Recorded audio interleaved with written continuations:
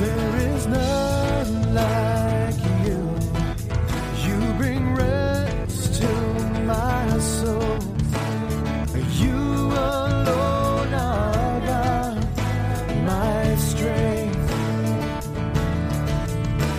And there is peace in you. And there is love like no other God. Welcome to Valley Christian Church. We hope you enjoy this message, and we would love for you to join us on Sunday mornings at 10:30. We're located at 432 East Pleasant in Tulare. After listening to this message, take a moment to browse our website for current and upcoming events. It is our prayer that ultimately you learn to love the Lord with all your heart, soul, mind, and strength. I love that song because I think we've all been there. I think we've all been at a point in our life where we feel so worn out. And if I didn't have God, I don't know what I would do. There's been situations that have happened in my life, and I'm sure it happened in your life, that if you didn't have God, would you have gotten through it?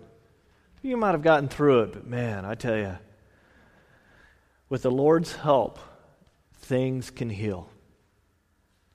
And I tell you, with all the wisdom in this world, with all the knowledge in this world, there are some things that can't be explained, and we try to explain those things through theories, and we act like those theories are facts and all this kind of stuff. But life can get so crazy that I don't know what I would do without my faith. Faith, to me, is the secret to living. The simple faith in my Creator gets me through life. I couldn't help but as we watched the news of what was going on this past week in Boston and then in Texas and all that how many people just kept saying, pray for these guys, or saying, I relied on God to get through this and all this stuff. And even through the morning they were talking about God. And I just thought, wow, to go through that and to stand up and say, this is what I believe, and this is why I believe it, and God's going to get me through this. That's, to me, that simple faith is really what life is about.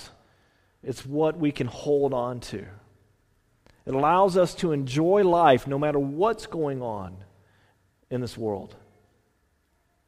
Because it's the most powerful, the most educated. Usually they're not the ones that are the happiest in the world because they're after power, money, and education and all these things. It's usually the ones that have faith that are the happiest in this world. Today we're going to talk about a church as we're in the sixth church of the seven churches of Revelation. And we're going to talk about this church who has found the key to living. It's the church of Philadelphia. It's a humble, even simple church that found the secrets to the wisdom of leaving. They haven't left. They're still around in the Bible. And my thing's not working up here, Lisa, so you'll have to go to the first slide. Revelations 3:7, it says, to the angel in the church of Philadelphia write, these are the words of him who is holy and true, who holds the key of David. What he opens, no one can shut, and what he shuts, no one can open. I know your deeds. I've placed before you an open door that no one can shut. I know that you have little strength, yet you have kept my word and have not denied my name. I will make those who are the synagogue of Satan, who claim to be Jews, though they are not, but are liars. I will make them come and fall down at your feet and acknowledge that I have loved you, since you have kept my command to endure patiently. I will also keep you from the hour of trial that is going to come upon the whole world to test those who live on the earth. I am coming soon. Hold on to what you have, so that no one will take your crown. He who overcomes, I will make a pillar in the temple of my God. Never again will I leave it. I will write on him the name of my God and the name of the city of my God, the New Jerusalem, which is coming down out of heaven from my God. And I will also write on him my new name. He who has an ear, let him hear what the Spirit says to the churches. Now, these 7 churches that we've been covering, they're real churches from ancient times, but also kind of a prototype of what the churches would be like in the future. And this is one of the only the 2 out of 7 churches that actually don't get a huge rebuke from the Lord. Jesus doesn't say, "You're doing this wrong." Everything here is praise. Everybody wants to be the Church of Philadelphia. Every church wants to be the Church of Philadelphia. This church is in present-day Turkey. It would be in the middle of the country. It was moderately rich, but not huge. Really, hardly any pictures exist of its ruins because there's not much there of the ruins. You can look online. I kind of looked. I went, this picture. Okay, no, that one not really good. There was hardly any good pictures of the place. But of everything I've read, there's always been a church in Philadelphia. When Islam took over, they tried to wipe out all the churches, but this church remained there. The 1920s, the government, banned churches, and a church remained in Philadelphia. The modern-day city, which is near the old city, is called Al-Shihur. It means the city of God. They weren't overwhelmingly rich. They weren't the elite. They weren't, in charge of the government. They're not huge, shopkeepers and huge businesses. These guys were lower middle income type of people. He writes to them, "These are the words of him who is holy and true, who holds the key of David." Now, if you've been reading along in these letters, you would realize that he usually starts out talking about himself as Christ talks. This is who I am and what I am about. And this phrase, key of David, is important here. We read it and go, okay, well, I know David, but I don't understand this phrase. It only occurs a couple of times in the Bible, first in Isaiah 22. This is 700 years before Christ.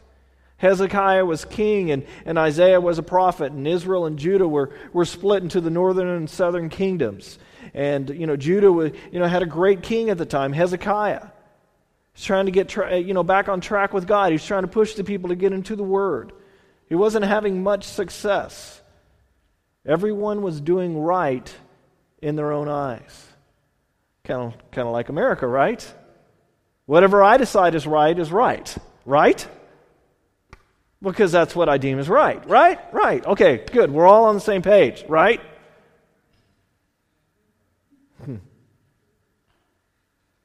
Isaiah said, "Shape up or you're going to be destroyed." In the middle of all this, there was a court official named Shebna, Egyptian guy. He worked his way up, all the way up in the ranks, and he became the number 2 guy to Hezekiah in his court. In Hezekiah, he was a good king, but somehow this guy got up there. And Isaiah says to Shebna, he comes to him one day, and he says to him, "This is what the Lord Almighty says. Go say to your steward, to Shebna, who is in charge of the palace, what are you doing here, and who gave you permission to cut out a grave for yourself here?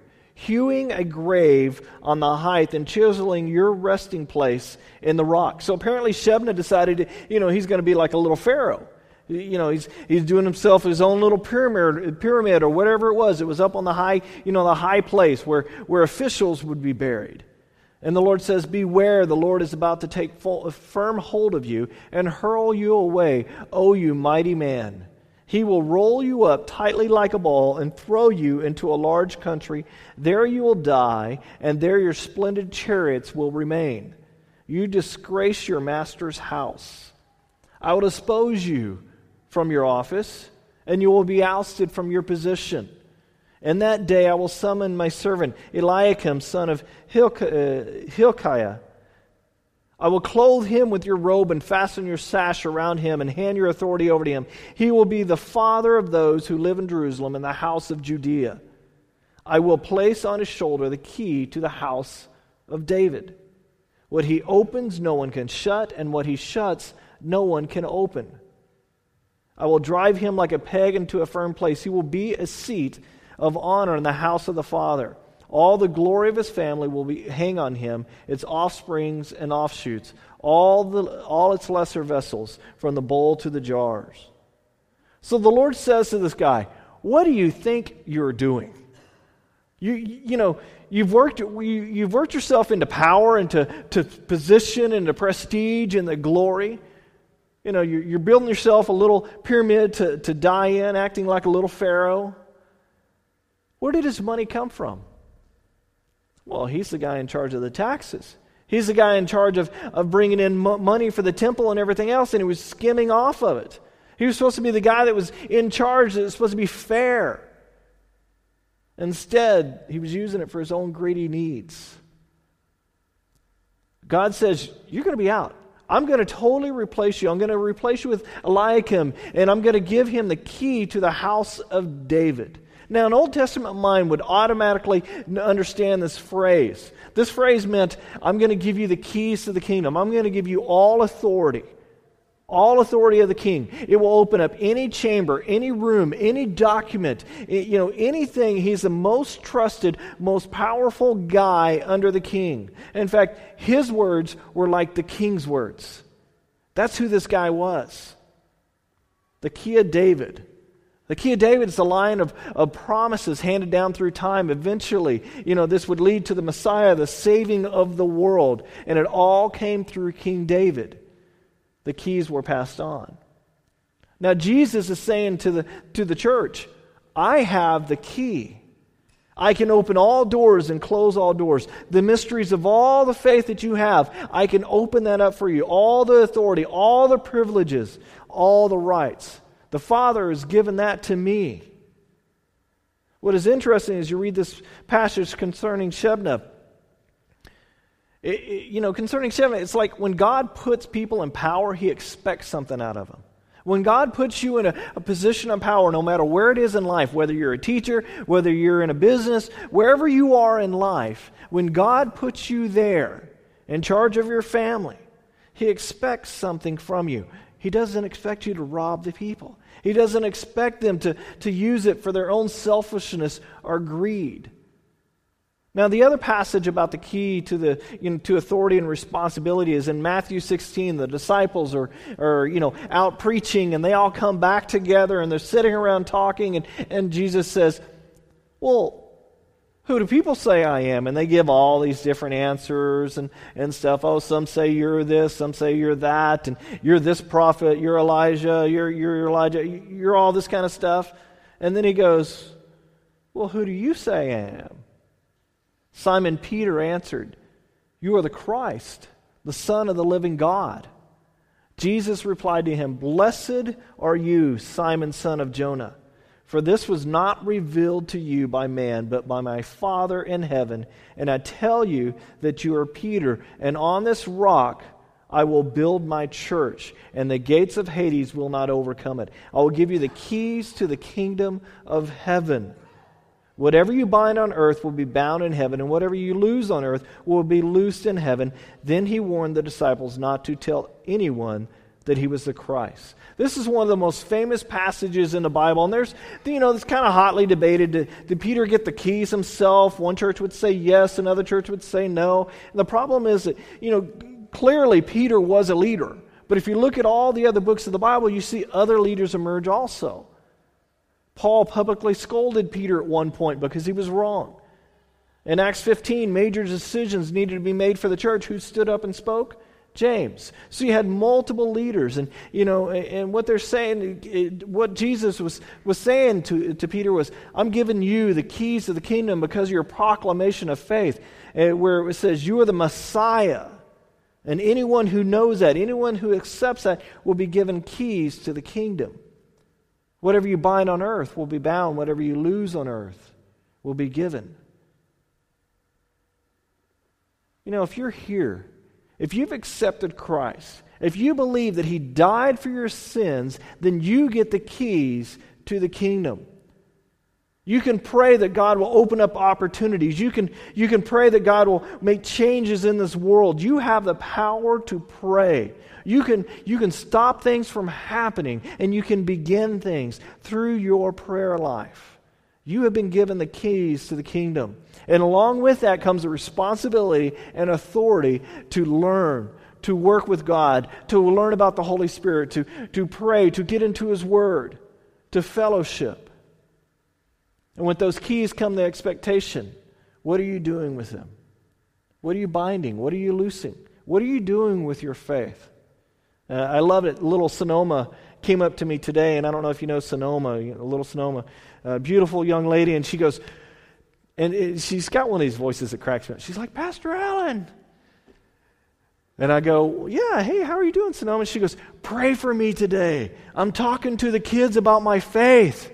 And I'm thinking, you're a kid. What do you mean you're talking to kids? You're getting too old. And she's talking to the young kids about her faith, and I love it because you start at a young age talking about your faith. What happens when you get older? You start talking about your faith. You continue that. There's expectations from God. For Shebna, it was all about me. I'm going to bring forward someone else to lead my people, God says to Shebna. What comes with the keys are expectations. And often we will fumble with those keys. If you have a big wad of keys and you're trying to find the right key, Brandon loves keys. He knows what key goes to what vehicle and all this kind of stuff. And he found the RV keys the other day, and he's like, RV? He's heading out to the RV. I'm like, no. On our trip, he got into the Jeep, and he goes, I drive. And trying to get him out of that front seat, you would have thought the world was going to end. Because he was supposed to drive. He knew what keys. But most of the time we got a lot of keys, we're fumbling for the right key. We're trying to get the door open. And we're like, okay, which key is it? We're trying to figure out. That's what happens with the keys of the kingdom sometimes. We fumble with them, and God is okay because God is right there with us to open the door. God's okay with our fumbling. It says bind in heaven. He's talking about a spiritual dimension. He is saying that we have an effect in the spiritual dimension. We have an effect on what is going on with the Spirit of God and how it interacts in this world through our prayers. Jesus says that He has these keys. And to this church that's so tiny, to this church that's so helpless, this church is so powerless, He's saying you also have the keys. And if you go on in Revelation, you look at the first verse of chapter 4, it says, after this I looked, and there before me was a door standing open in heaven. And the voice I heard speaking to me, was like a trumpet. Come up here, and I will show you what must take place after this. And he opens up a whole spiritual world to John and the rest of the book of Revelations that we hotly debate because we don't really understand. And he says to the church, you think you're weak, you think you're tiny, you think you're powerless, but I have all the power. I have the keys. I can unlock the doors. And he says in verse 8 there, I know your deeds. See, I have placed before you an open door that no one can shut. Jesus opens the doors of our life to get things done when we pay attention to Him. Our job is to be faithful. Faithful to the one who ultimately holds the master key. Are you faithful at the right moments? Are you faithful at the right time? Are you faithful in the little things along the way? Whatever they have done in this church, they remain faithful. If we could all do that in life, man, we'd be much better off, wouldn't we?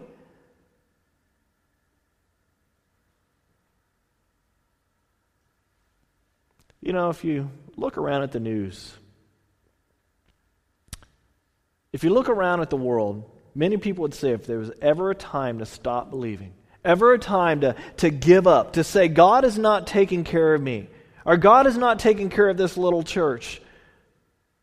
But they said, I'm going to remain faithful because I have the keys to the kingdom.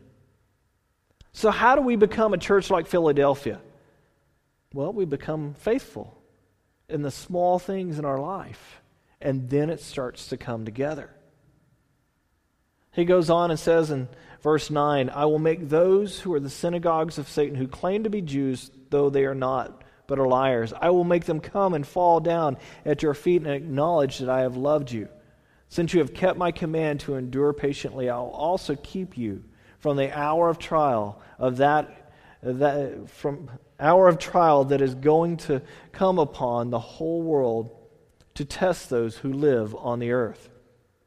The early day, most Christians were Jews because it came out of the Jewish faith. And in Rome, they basically made a law saying no new religions allowed. So Christianity was really thought of as a sect of Jewishness. And the Romans were okay with that. And the Jews were very upset because the Christians would come in and they would talk about Jesus inside the synagogue. And eventually the Jews said no more of this, and they kicked them out of the synagogue. Well, as soon as they kicked him out, Rome said, well, wait a second, you're starting a whole new religion, so you have to worship their emperor, because the Jews were the only ones that didn't have to do the emperor worship. Well, they refused to do this, so they were killed. For the first 200 years of Christianity, 5 million people, it's estimated, were killed for their faith. Now, God did not hate the Jews. Jesus was a Jew. Jews were supposed to receive God to a point in their life where they showed other people the way to God. And they were supposed to receive Jesus ultimately. They were supposed to pass it on, and they failed at this job. They claimed to know God, yet they completely missed the Messiah when He came. God tells them, I know the temple is powerful, and I know that you are weak, but they, the Jews, they don't speak for me. They say they know God, but they don't. They're the synagogue of Satan. We can all tell a story of when Christians kind of burned us. We can all tell a story when we were upset with somebody who said they were a Christian and they were our friend, and they've done something to burn us. Some relationship destroyed by the very people who are supposed to love us. Or maybe we're the ones that have done the burning. This is how the Christians felt. One thing that bugs me, and I hate to say this, but it really does bug me, is when businesses put Christian symbols on their business. And you may, why would a pastor say that? Well, because 90% of the time, they don't act very Christian. Most of the businesses that say that out front don't really follow through on that. A few years ago, I went to buy a car, and during negotiations, and I love negotiations. I mean, I love the whole car thing. I make sure I have time, because you need time, because it takes like 4 stinking hours. But one time I told the guy, he kept going back and forth to the manager, and I said, look, I'm going to go stand by that door. Just look at me and shake your head yes or no. One of the two. Because if it's no, I'm going to walk out the door. If it's yes, then we got a deal. Because I was tired of the back and forth. I finally just said, let's do that. And he came back, and of course he said yes. So we were able to negotiate the car.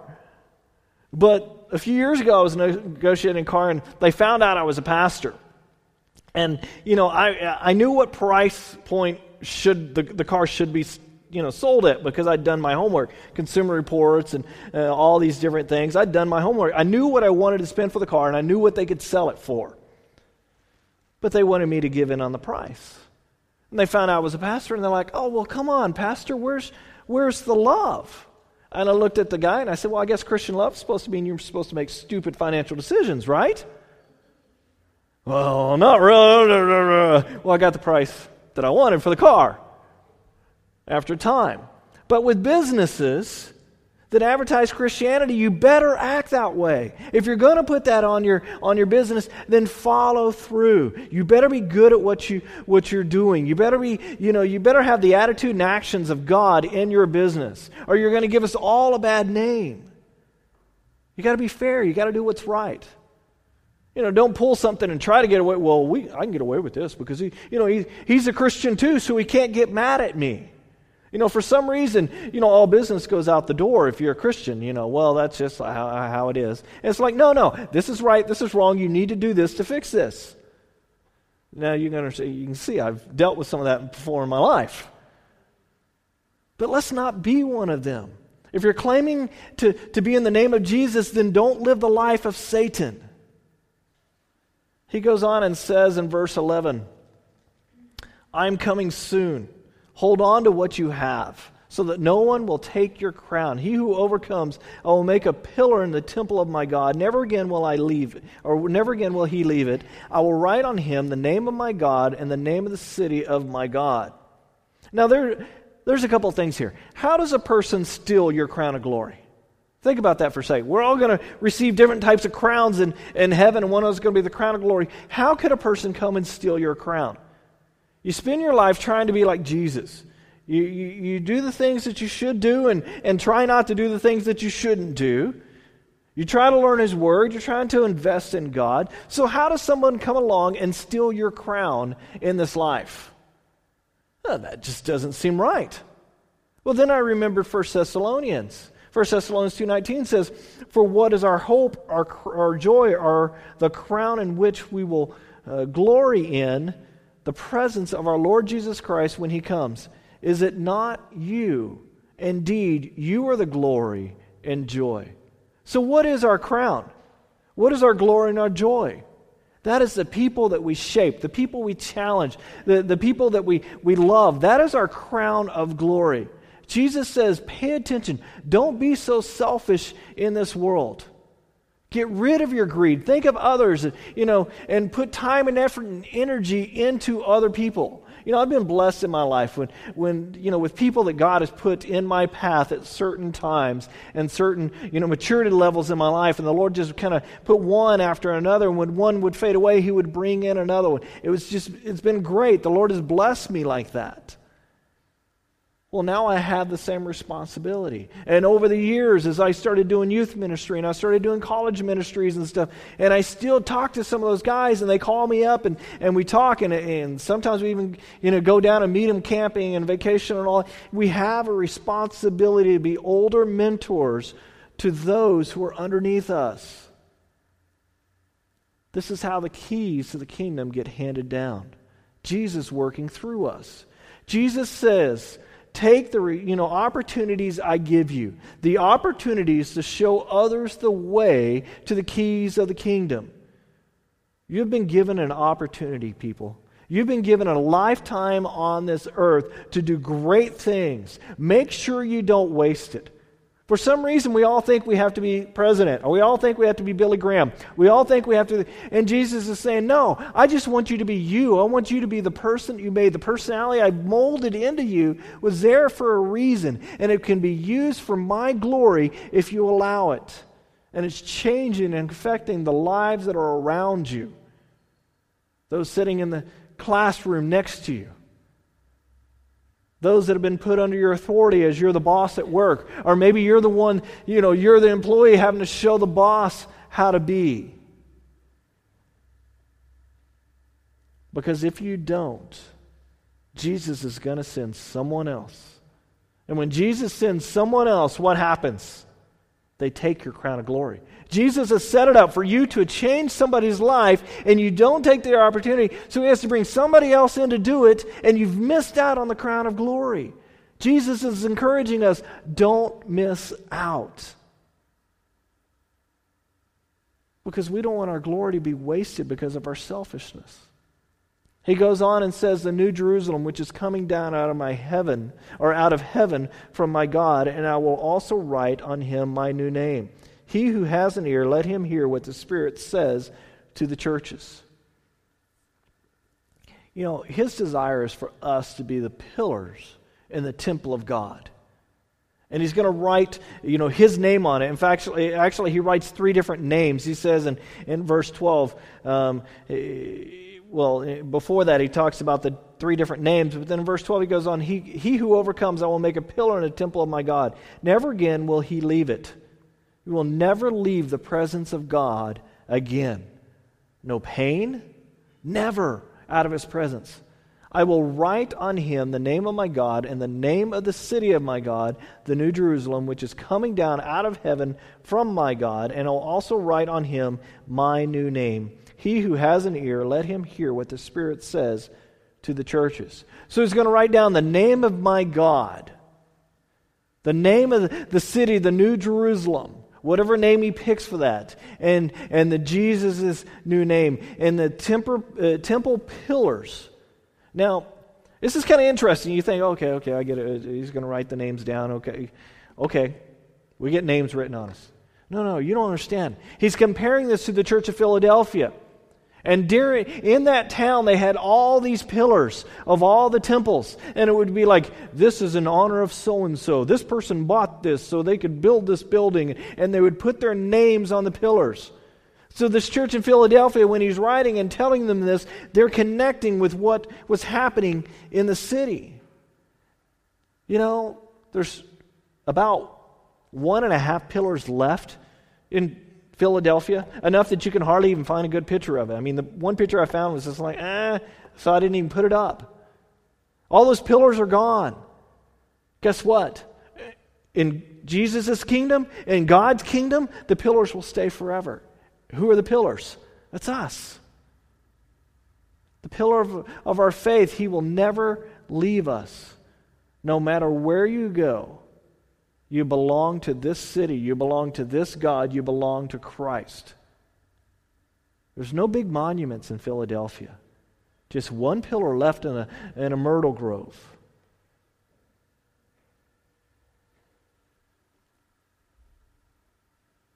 You know, it's amazing to me,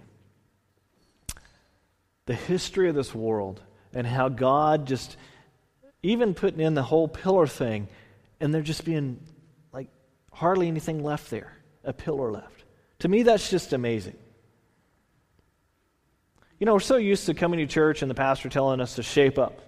But here the word says, keep doing what you're doing. Hold on to your faith and show others the way.